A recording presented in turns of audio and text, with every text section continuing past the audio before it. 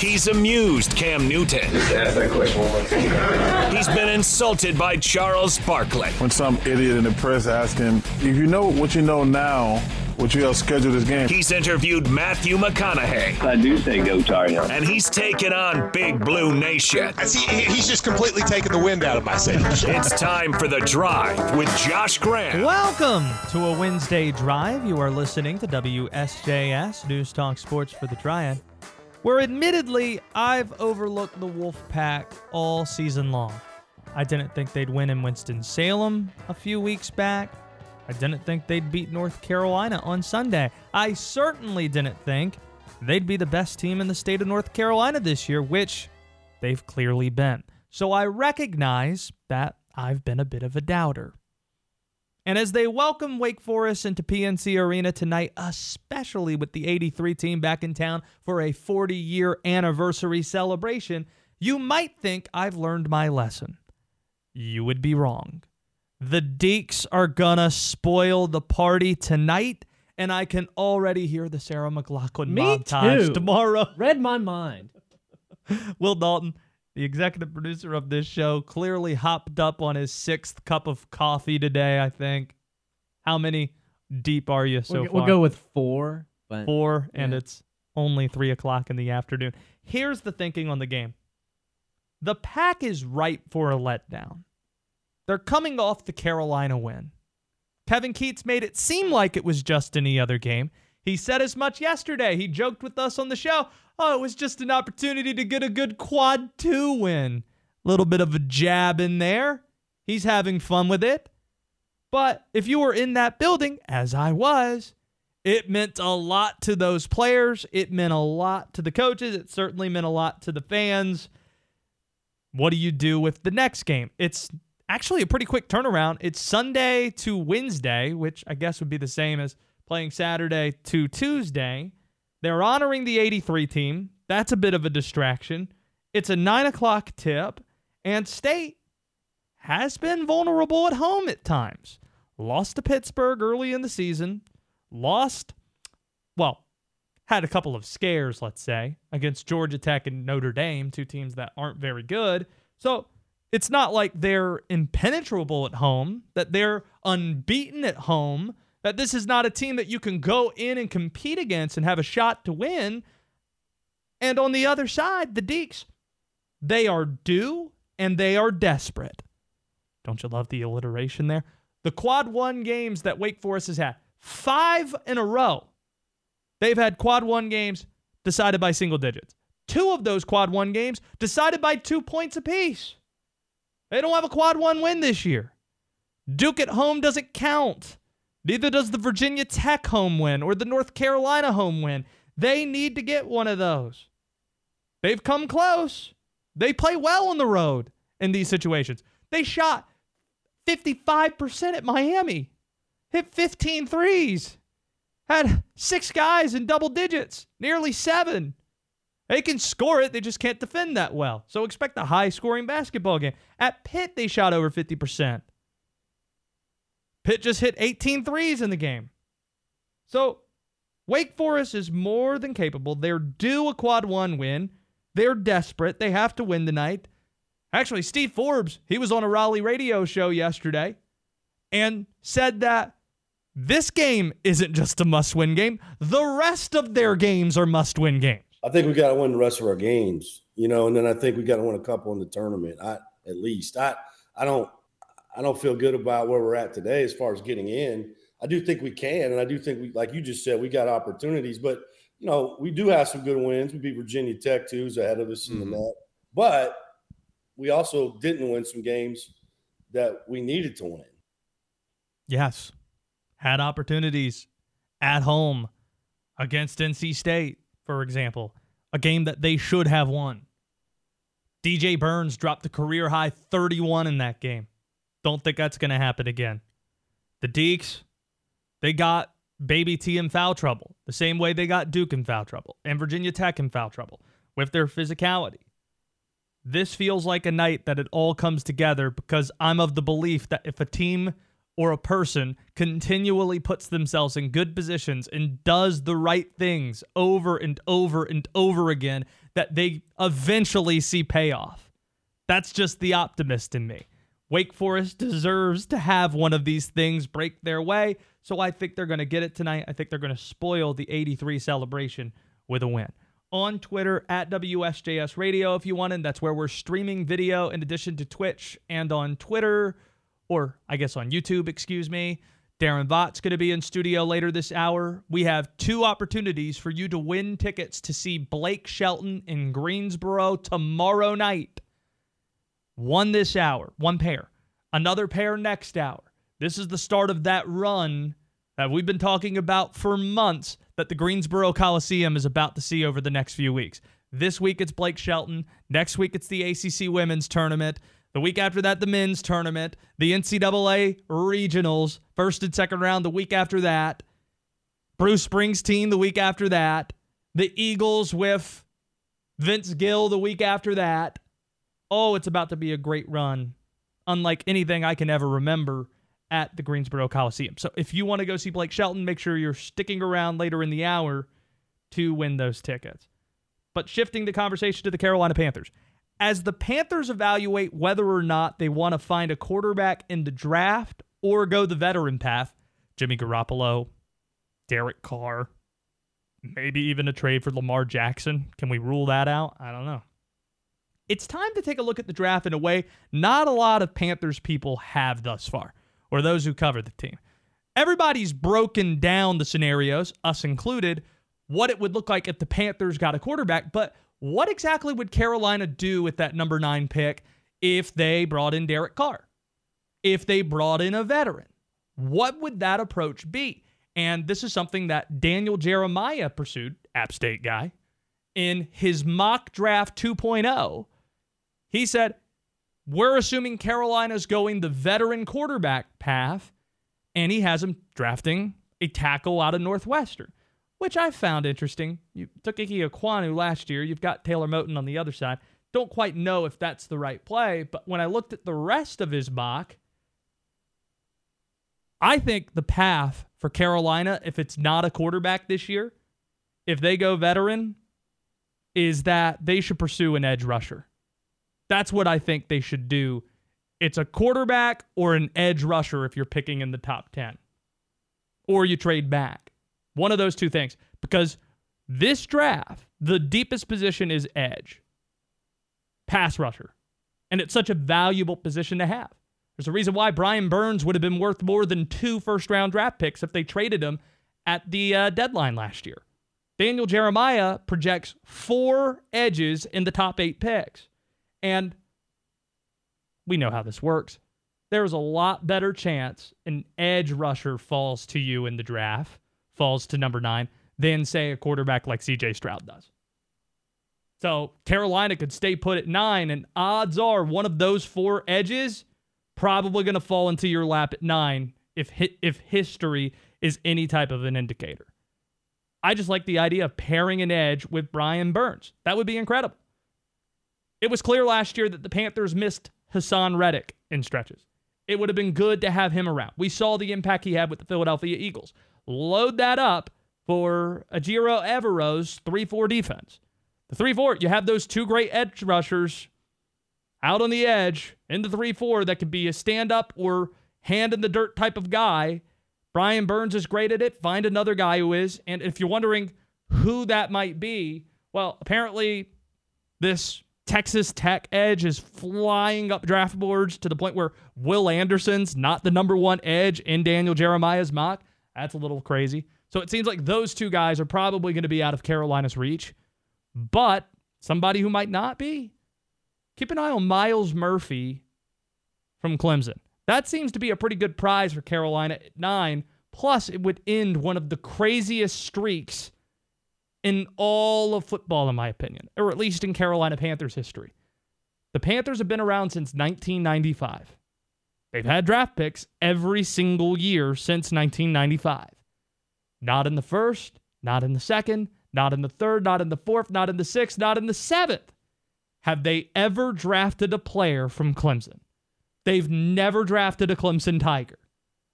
I would be cool if Miles Murphy were the first guy that they take. There are a lot of really good Clemson players in the pros, and Miles Murphy seems like he would be the next very good Clemson Tiger if Carolina went that path. So this isn't me necessarily saying I would prefer Carolina to go the veteran quarterback path. But if you did, you wouldn't have to give up draft picks to bring in Derek Carr or Jimmy Garoppolo, who are free agents. So you still have that number 9 pick. You don't have to trade that to bring one of those guys in, and you can help yourself in another way. And just imagine if you add another top 10 caliber edge rusher to a defense that already has Derek Brown clogging up things as a top 10 pick in the middle of the D-line, Brian Burns on the other edge, Frankie Louvu, who emerged last year, Shaq Thompson, J.C. Horn, a top 10 pick at corner, Jeremy Chin in the second round, who looks like a first-round caliber player that you have in the secondary. This defense would no doubt be a top 10 defense with a strong defensive coordinator that interviewed for all the head coaching jobs this cycle, including the Panthers job. We heard from Ejiro Evero today. You will hear from him later on this hour. Dom Capers as well, making headlines. The best way to put it. Places, everyone. Come on, places, please. We're ready. Get your morning off to a great start with Jeffrey Griffin on Triad Today. Weekday mornings at 7. Now back to The Drive with Josh Graham.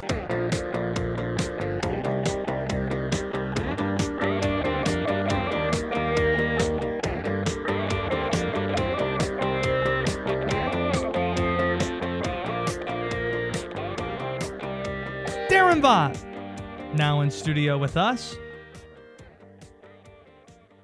He's got a new baseball podcast that is out. It's you and Will Graves.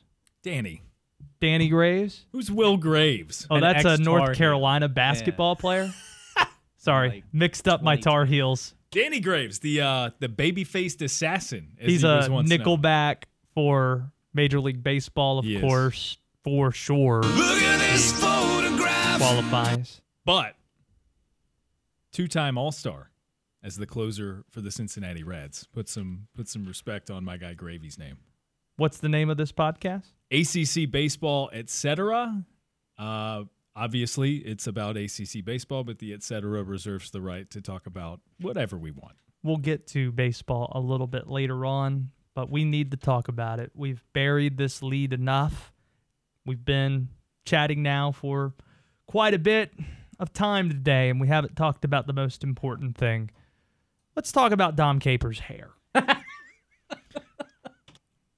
It needs to be discussed. I am so glad you've brought this up. It needs Me to be too. discussed. He was introduced as the Panthers' defensive senior analyst, and he was the Panthers' inaugural coach. Here he was speaking about the excitement of being back in Charlotte. A guy told me a long time ago, if you stay in a business long enough, you go full circle. And as I was driving over here, when I arrived and looked up at the skyline, and I couldn't think about how much it had changed, since back in 1995 when we started. And but it's great to be back. I have nothing but great memories of my time here. Yeah, all that's great, but That's fine. Wait, that's not. I heard none of that because it's distracting. The hair is distracting. I'm thinking about the black leather helmet the guy's wearing. Now, it does look like a hairnet. The man's 72, going to turn 73 in August. His hair is jet black. Even Coach K is like, damn. Well, at K, at a point, there became a time. Now, this actually ultimately will serve as a total testament to the way K has handled his hair. Did he bold-faced lie about it to us for years, saying that he didn't color it? Yeah, 100%. Mm-hmm. Did it look natural? Yeah. Did Dom Capers know that he was going to get dragged today? Did he know? No. This Does dude he has know? no idea. Does he know that his hair isn't great? Is there... Frank Reich went on a rant yesterday talking about having yes men in his life. He doesn't want yes men. Does Dom Capers have someone in his life to tell him that his hair looks like a Lego hair? Does he have somebody in his life that could tell him he looks like Spot? How are the bangs that, like, it looks AI generated? It's incredible. I thought it was a joke when I first saw it. Yeah. Somebody said he was going to give Jalen Rose a run for his money. Yeah, or Carlos Boozer. Did the same thing. The Jalen thing's a good question. How much do you think Capers pays to get his hair done? Because wasn't it Jalen that recently said a man shouldn't pay less than $100? No. This looks like he went to CVS and said, I can do this myself. No, this dude's got an old school, like, country town barbershop. The dude who's always cut his hair goes by Peanut. You don't know his actual name. I feel like we're doing the audience a disservice. If you haven't seen this haircut, how would you best describe it? It is like really painted on. It is hair that is painted on the top of his forehead. It forehead. does look like he's wearing a wig. It's what it looks like. He looks like Tom Hanks playing somebody. He looks like Joe Biden with Colin Hanks' hair. Oh, no. This looks like all the characters in The Irishman It's what it looks like. This is the roast of Dom Capers. Welcome. It's what it does. I got this de-aging technology. You guys aren't going to be able to catch the scent that I'm 72. Yeah, we figured. I think that's enough. Now, we might have been mispronouncing the name of the Panthers' new defensive coordinator all along because we were also introduced to him today, and here he was making sure people know this is how you say it. Hello, my name's Adriel Rivero. Can I hear that one more time? Hello, my name's Adriel Rivero. Adriel? Everybody's been saying Ajiro, Aviro, and I've heard Ajiro, Evero. How do you say the first name again? Hello, my name's Adriel Rivero. Adriel. So, E-J-I-R-O, Adriel. One more time? Hello, my name's Adriel Rivero. That's how I figure out how to pronounce people's names. I just ask them, how do you say your name? I go based on what they say. That's it. Sometimes, so like I'm kind of obsessive about this with play-by-play. I want to know how to pronounce the people I'm talking about names. Amateur move, ask the coach. Coaches never know. No chance they know. Never even their know. own names. Ask. Or even their own players' names. Yeah. Ask the I've dude. heard Steve Forbes mispronounce Monsanto. I've heard him say different iterations of his name multiple times. He says Armando Baycoat. But Forbes did defend himself when I called him on that, and he said, I'm from Iowa, man. That's how you spell it. That's how you pronounce it over there. You remember when he called Kihei Clark Kiwi Clark? That's right. Kiwi Clark. That's good. Daron Vaught's in studio with us. So later tonight, I don't have any interesting clips from Mr. Rivero because he sounds like a future NFL head coach and that he could speak for 15, 20 minutes and not say a thing. That was him earlier today. Dom Capers' hair kind of overpowered everything. Tonight, NC State faces Wake Forest. The 83 team's being recognized. So guess what I did to recognize that? I watched Survive in Advance, the 30 for 30 again last night. I've seen this about a dozen times, but I still find new things every time I watch it. It's probably my favorite 30 for 30. Maybe we could revisit that in a second. I didn't realize until this viewing that the reunion was at the popular NC State bar players retreat. That's where they all got together. I thought that was pretty cool. Shout out to North Carolina sports media legend Bob Holliday doing a lot of the interviews with Jim Valvano at the time. He's still at it and at a lot of games. There are two basketball things I didn't realize, though. Jim Valvano is fouling multiple times in tie games. Yep. We sure Jim Valvano was a good coach? We're fouling in tie games here? Could you imagine the day if somebody did that? I thought he was going to miss. That's why I fouled him in a tie game. Whoa. Now, I get there was no shot clock at the time. Sure. But He fouled Virginia in a tie game in the Elite Eight and fouled Houston in a tie game because the kid was a freshman. He's going to miss. He's a freshman. That's how different times were 40 years ago. I wonder what this would have been good to come in with prepared. Wonder what the nationwide free throw percentage is comparatively. Well, now versus then. I know they flashed the graphics in the documentary, and you see most of the guys step into the line were 71, 72%.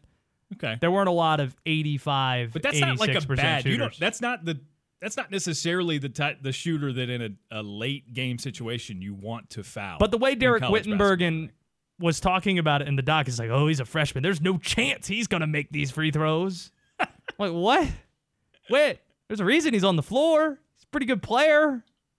No chance. And the last guy missed? This guy's got no chance either. What? Also, Lorenzo Charles, I didn't realize he had game-winning plays in the tournament other than the title game against Houston. I didn't realize against Wake in the ACC tournament he had to hit a free throw in order to win that game in the final seconds. And against UVA in that same Elite Eight game had to hit 2 in order to win. So Lorenzo Charles, he's definitely a legend. Not just because he hit that shot in that game, which is enough to be a legend, but he did it multiple times. Yeah, on that run. That was the piece that I didn't realize until I read Feinstein's book, The Legends Club. Is that what it's called? Yes. And that sort of opened up a lot of things about that run to me anyway. What's your favorite 30 for 30? Ooh. For me, it's hard to pick one specifically, but the basketball ones tend to be the best. Like Dave Gorin's writing in Requiem for the Big East is the best one. It's a very good one. For me, it's between Reggie Miller and Survive in Advance. Those are the two that I watch the most. Yeah. And I watch the Bo Jackson one just because there's a drinking game attached to it. Every time somebody says something that's impossible, can't possibly be true, take a drink and you're toast 30 minutes into that. Yeah. That's what I did when I was in college. I haven't done that as an adult. You know one that I feel like doesn't get a ton of love, but I really, really, really enjoyed? Rand University. Oh, yeah. With Randy Moss and sort of his upbringing. A lot of App State clips. Yeah. From Randy Moss's Marshall days. Yeah. Yeah. He had some success. I get Sean Clark and Daniel Jeremiah led Appalachian State teams.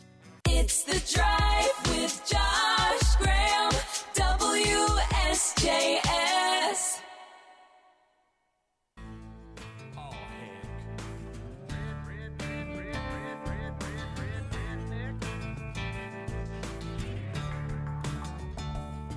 Well, the boys around here, they're keeping it country. Ain't a damn one know how to do the Unusual questions. In just a minute, the Honky Tonk Tour is coming to Greensboro tomorrow. Blake Shelton, if you want to go, how about ask us an unusual question? Yes. 336-777-1600. You want to tease the people with what an unusual question might sound like to try and get their brain juices going, Daron Vaught? Yeah, you almost just said honky conk. If honky conk was a genre. Conk's really good in the Caribbean islands. That's like the most popular type of fish. It's really good. It looks nasty. Yeah. I was referring to musically, there's the shell, the conch shell. Oh. Which you see depicted being blown into to make music. So if honky... News team, assemble! So my question that I just came up with on the fly, if honky conk was a musical genre, what do you think it would sound like? That would be an unusual question. Ron, we've literally been here the entire time. Oh, hey, Ron. Daron has a podcast, ACC, baseball, etc. Yep. Not with Will Graves. No, Graves. Danny Graves, who's a nickelback for Major League Baseball. Cincinnati Reds Hall of Famer. Yeah, on Miami those Ken Griffey Hurricanes teams. Yeah. Hall of Famer. And you just had a big guest this week. First podcast.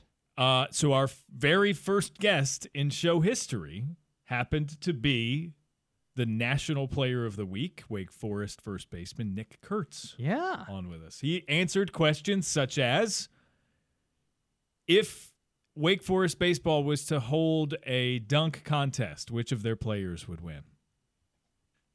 Pretty good. So just something to look forward to when you tap it on your phone or an unusual question. However you listen. Wake baseball is really good. Okay, let's get the unusual questions now. But last week, guys, everybody made it out that I got mad at Josh and I left the press conference. That's not right.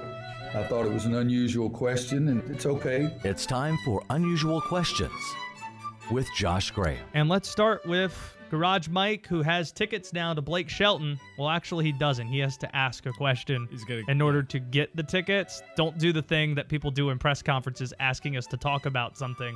That's not a question. Has to be an actual question, Garage Mike. In order for you to go to Blake Shelton tomorrow night, what do you got for us? What's up, Josh? How you doing, man? Doing great. Good to hear from you. Oh, Garage Mike is a proud member of the Graham Crackers. There's a group of 4 listeners who are now friends who called themselves the Graham Crackers, and Garage Mike is one of those. Are you the leader of this quartet, or are you guys all co-leaders, co-coaches, members of this group? Josh, who was the first Graham Cracker to call in? I think it was you. That's the answer to your question. All right, what's your unusual question, Garage Mike? All right, Josh. Garbage Mike. So the word pants is plural, right? Pants? Yeah. Yeah. Mm-hmm. So if there is two legs to pants, right? Mm-hmm. Why do we call them legs, not legs, on pants? Pant, leg, pants, legs. I get it. Okay, I see what you're saying. Okay, thank you for the call, Garbage Mike. That was a very unusual question. You called him Garage Mike like 3 times. I know. Garbage Mike, sorry about that. That's on me. I typed it wrong. I know. That's what He's a confused graham me. cracker. I know, You Garbage gotta Mike. know. I know, Garbage Mike. own I'm that. sorry, Garbage Mike. To make it up to you, you're going to Blake Shelton for asking that question. That's how I'm going to make it up to you. I always do find it odd when you see, like, you're shopping online or whatever, and you're looking at clothing stores, and you see the label, and sometimes what you wear on your legs is referred to as pant, a pant. This reminds me of a question I actually had not last week, but 2 weeks ago. My Valentine's gift that Sarah Bradford gave me was a new pair of sweatpants. I didn't have, like, a decent pair of sweatpants. Okay. What's your line on sweatpants wearing them outside of your house? There is no line. Come on. I wear sweatpants. Although, see, you would not wear them to a game. The recent that is a line. Well, okay, yeah. Outside of the house, I got no problems, especially winter, man. Like, the good thing is the line has been blurred more by the popularization of what are referred to as joggers, which are basically just nice sweatpants. Which is what I got. Usually, like, khaki colored, too. Or, like, colored in a way that you can, from a distance, believe they're slacks or That's whatever. Right. Mm-hmm. The sweatpantsification of America is a real thing. The sweatpantsification of America. Yeah. No, so, like, to a game, obviously, like, I'm wearing wear actual it slacks now because I got to wear a only suit. Only if I'm running errands or doing chores will I be wearing sweatpants outside of my home, or when I'm doing this radio show sometimes. I would be... Those are the 2 scenarios. I'm shopping or I'm going to do this radio show. I would be in sweats or joggers. Like, if I was in your shoes, I'd be in joggers every day. I feel that. Every day in here. Let's go to Dave and Clemens, who has an unusual question. Dave, go right ahead. What's up, JJDB? I love your work, man. Keep up the great work. But this question... Hold on. You said singular man. Who were you referring to?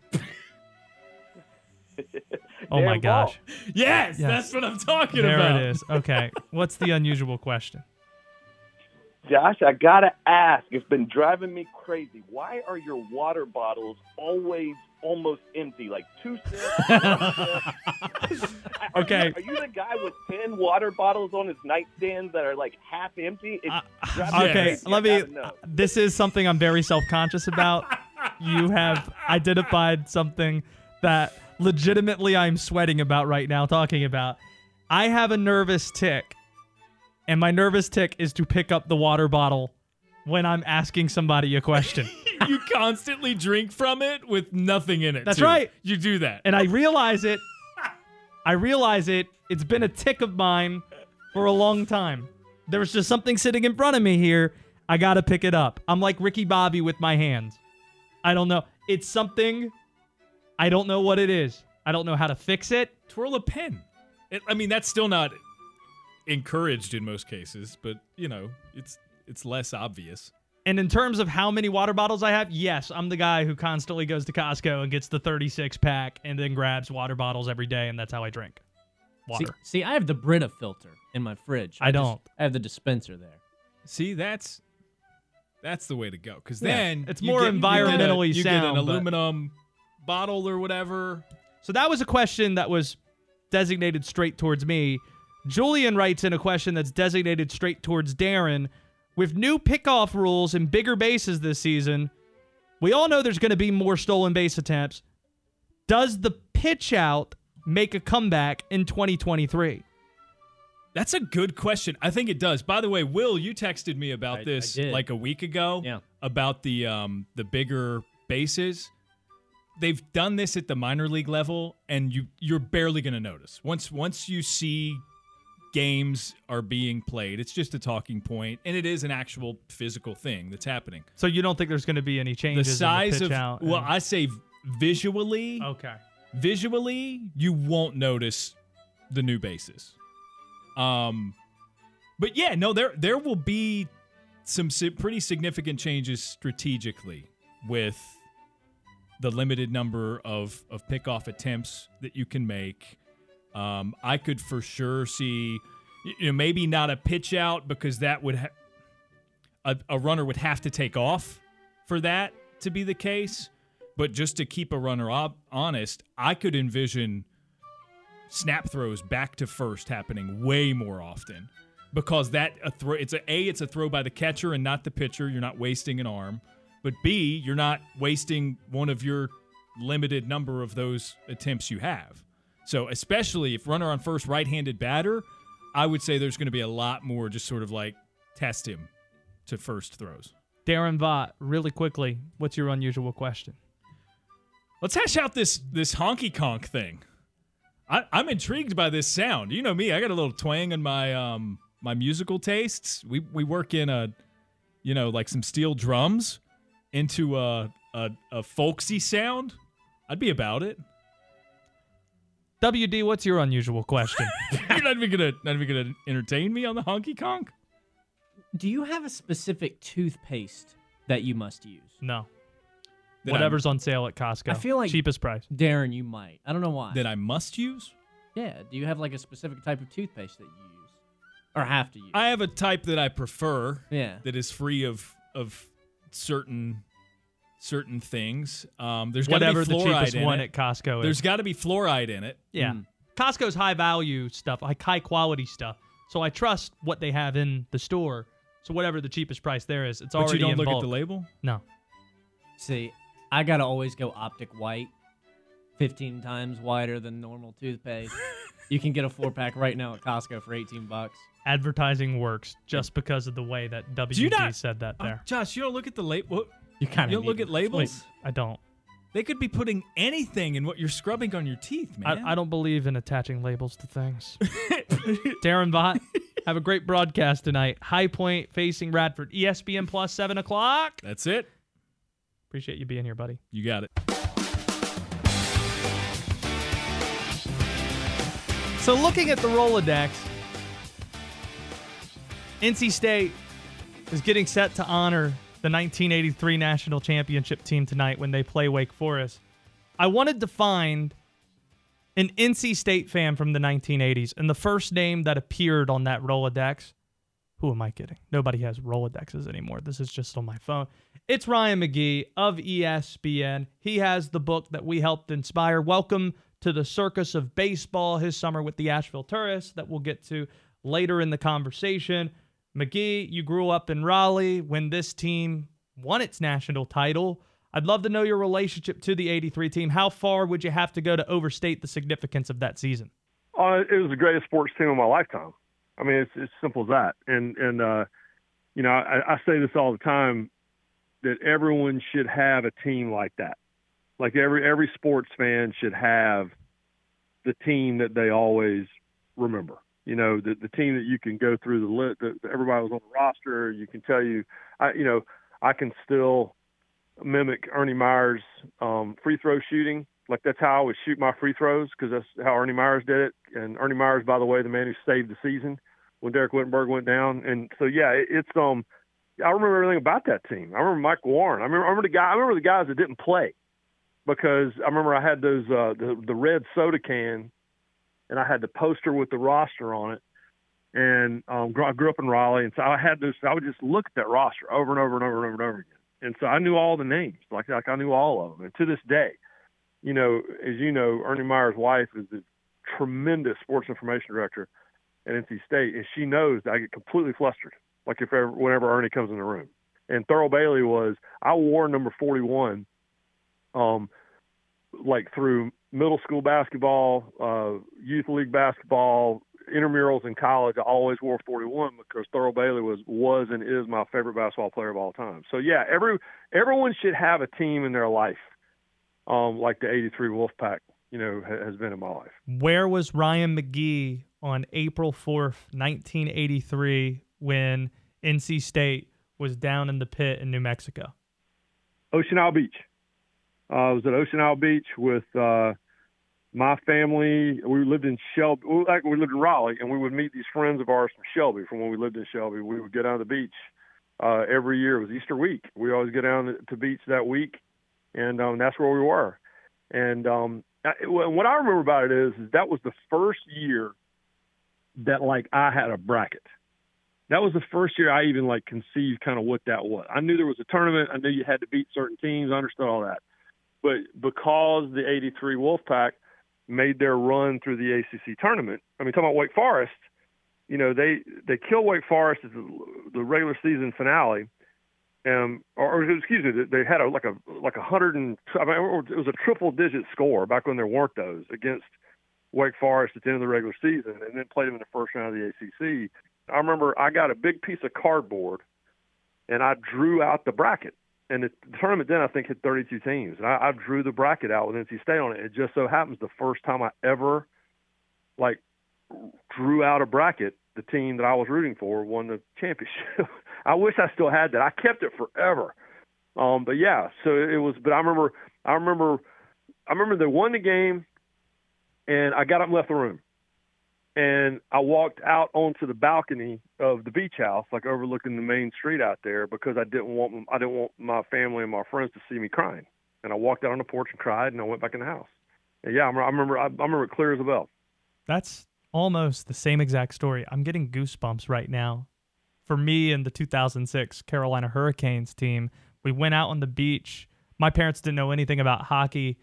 They said they'd give me a T-shirt if the Canes won the title. And the day of Game 7, my mom brings me, here's your T-shirt, and it's an Eastern Conference champion shirt. She had no idea that there was still one more round to go.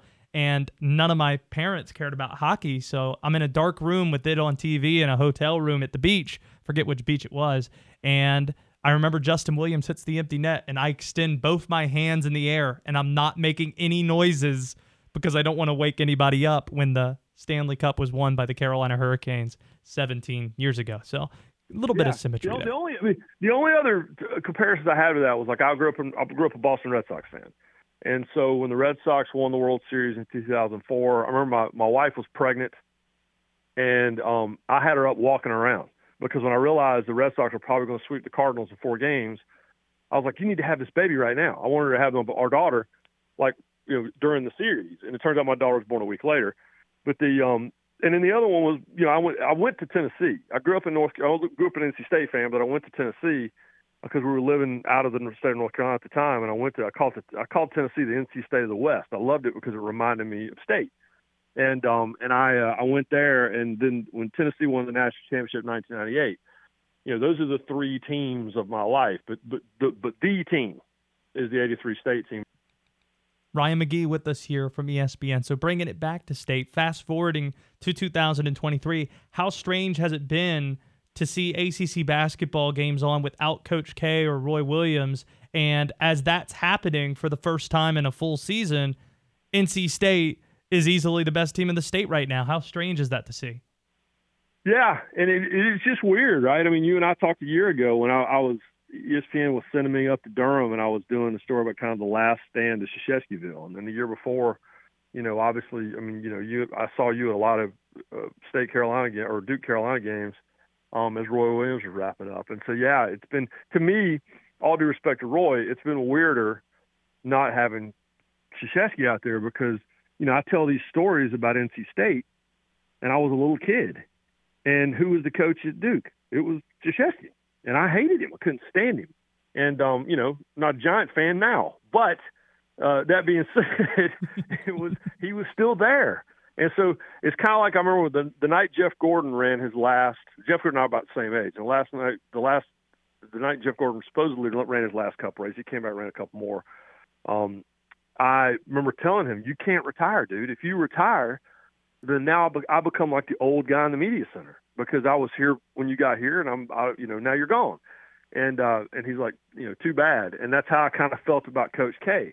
No matter how you feel about Duke or about him or whatever, the fact that he hasn't been on the sideline this year has just been super weird because as long as he was there, I still kind of had a direct connection back to when I was, in elementary school in Raleigh. And the last of that is gone. It was the running joke I had with Jay Billis all the time. It still makes you feel kind of young knowing that your college coach is still coaching.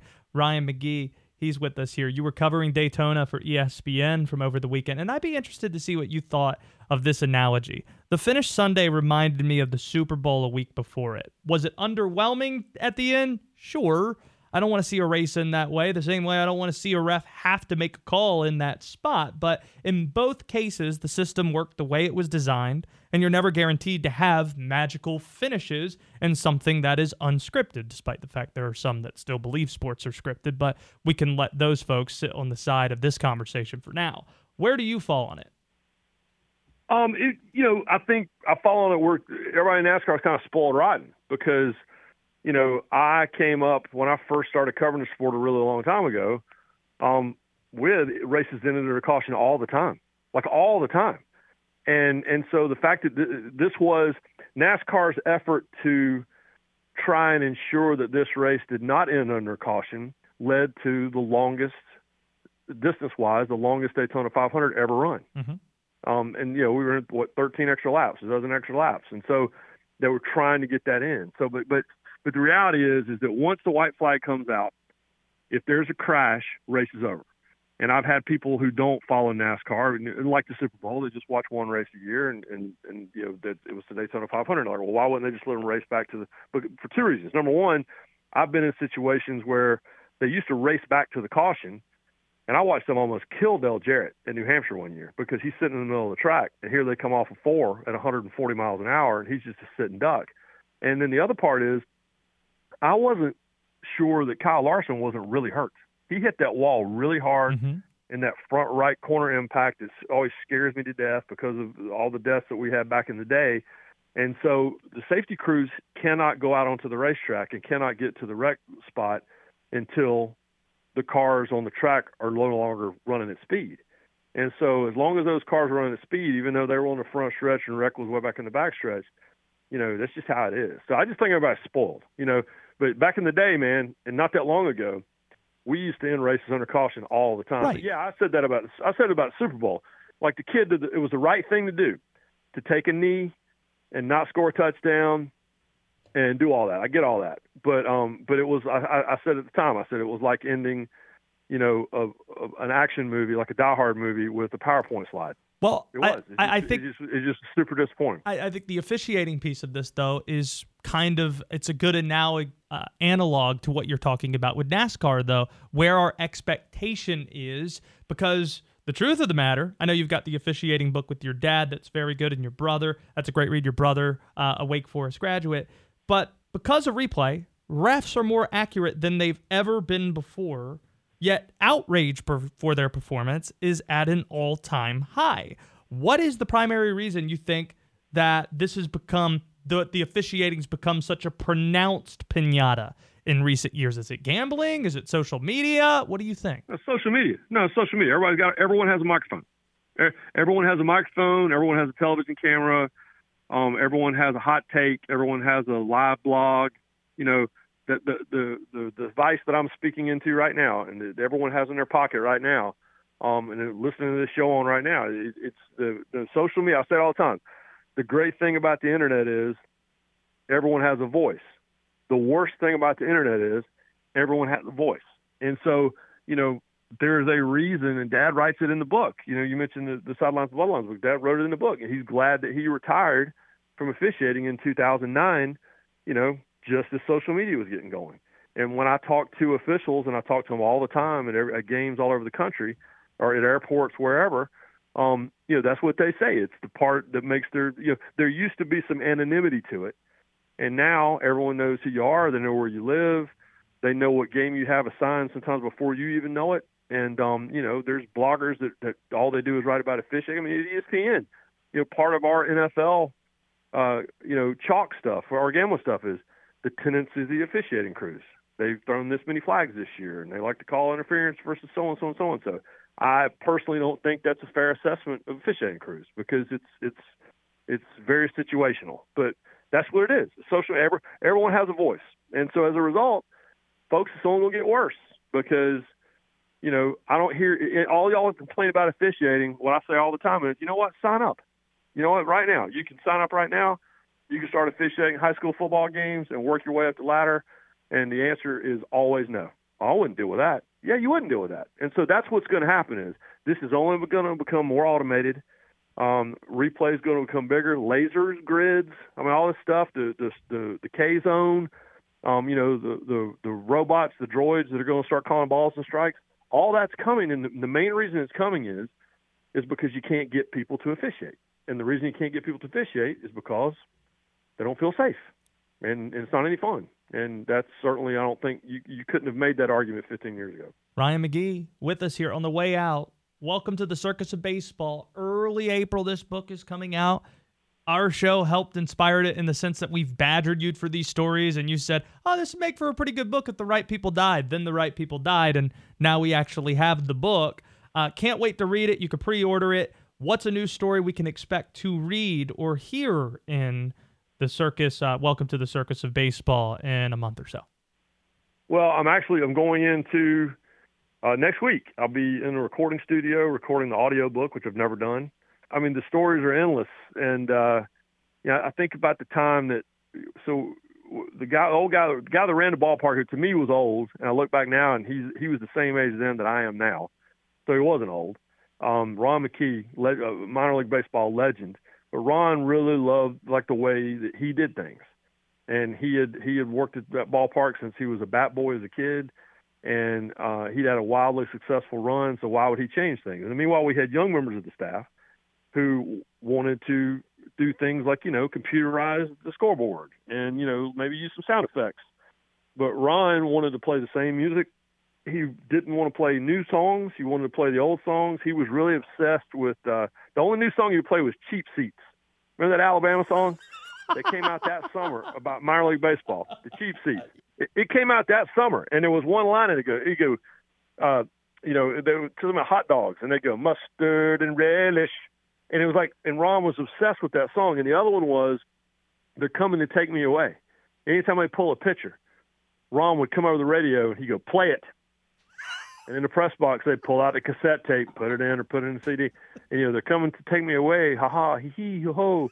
And Ron was obsessed with that song. Well, one night, I decided, Bruce Springsteen, going to be coming to Greensboro pretty soon. I'm a huge Springsteen fan.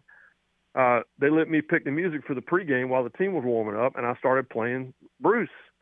And next thing I know, Ron came running in the press box, popped out the cassette, threw it against the concrete, and the cassette tape exploded. Just exploded. Tape went everywhere. And he's like, quit playing that. Play Alabama. Cheap Seats. Went walking out. So, mustard and relish. Sorry, boss. You lost to the mustard and relish. That's how that goes. Oh, man. It always goes back to Alabama. Anytime you and I have conversation, it goes back to Alabama or the Bowery at Myrtle Beach. I mean, the conversation just always ends up there. And I don't have an issue with it. I don't know how you'll do it next time, but we'll end up back at Alabama somehow. I met Randy Owen one time, the lead singer of Alabama. He's a big NASCAR guy. I was friends with Dale Earnhardt and all that. And I told him, I said, dude, I love minor league baseball so much, and I love Alabama. I said, but if I hear mustard and relish one more time, and he goes, we don't even play it anymore. So there you go, mustard and relish, y'all. That's Ryan McGee from ESPN. It's good to hear your voice Good luck in getting the final stages of this book completed. Look forward to hearing and reading it sometime soon. Thanks, buddy.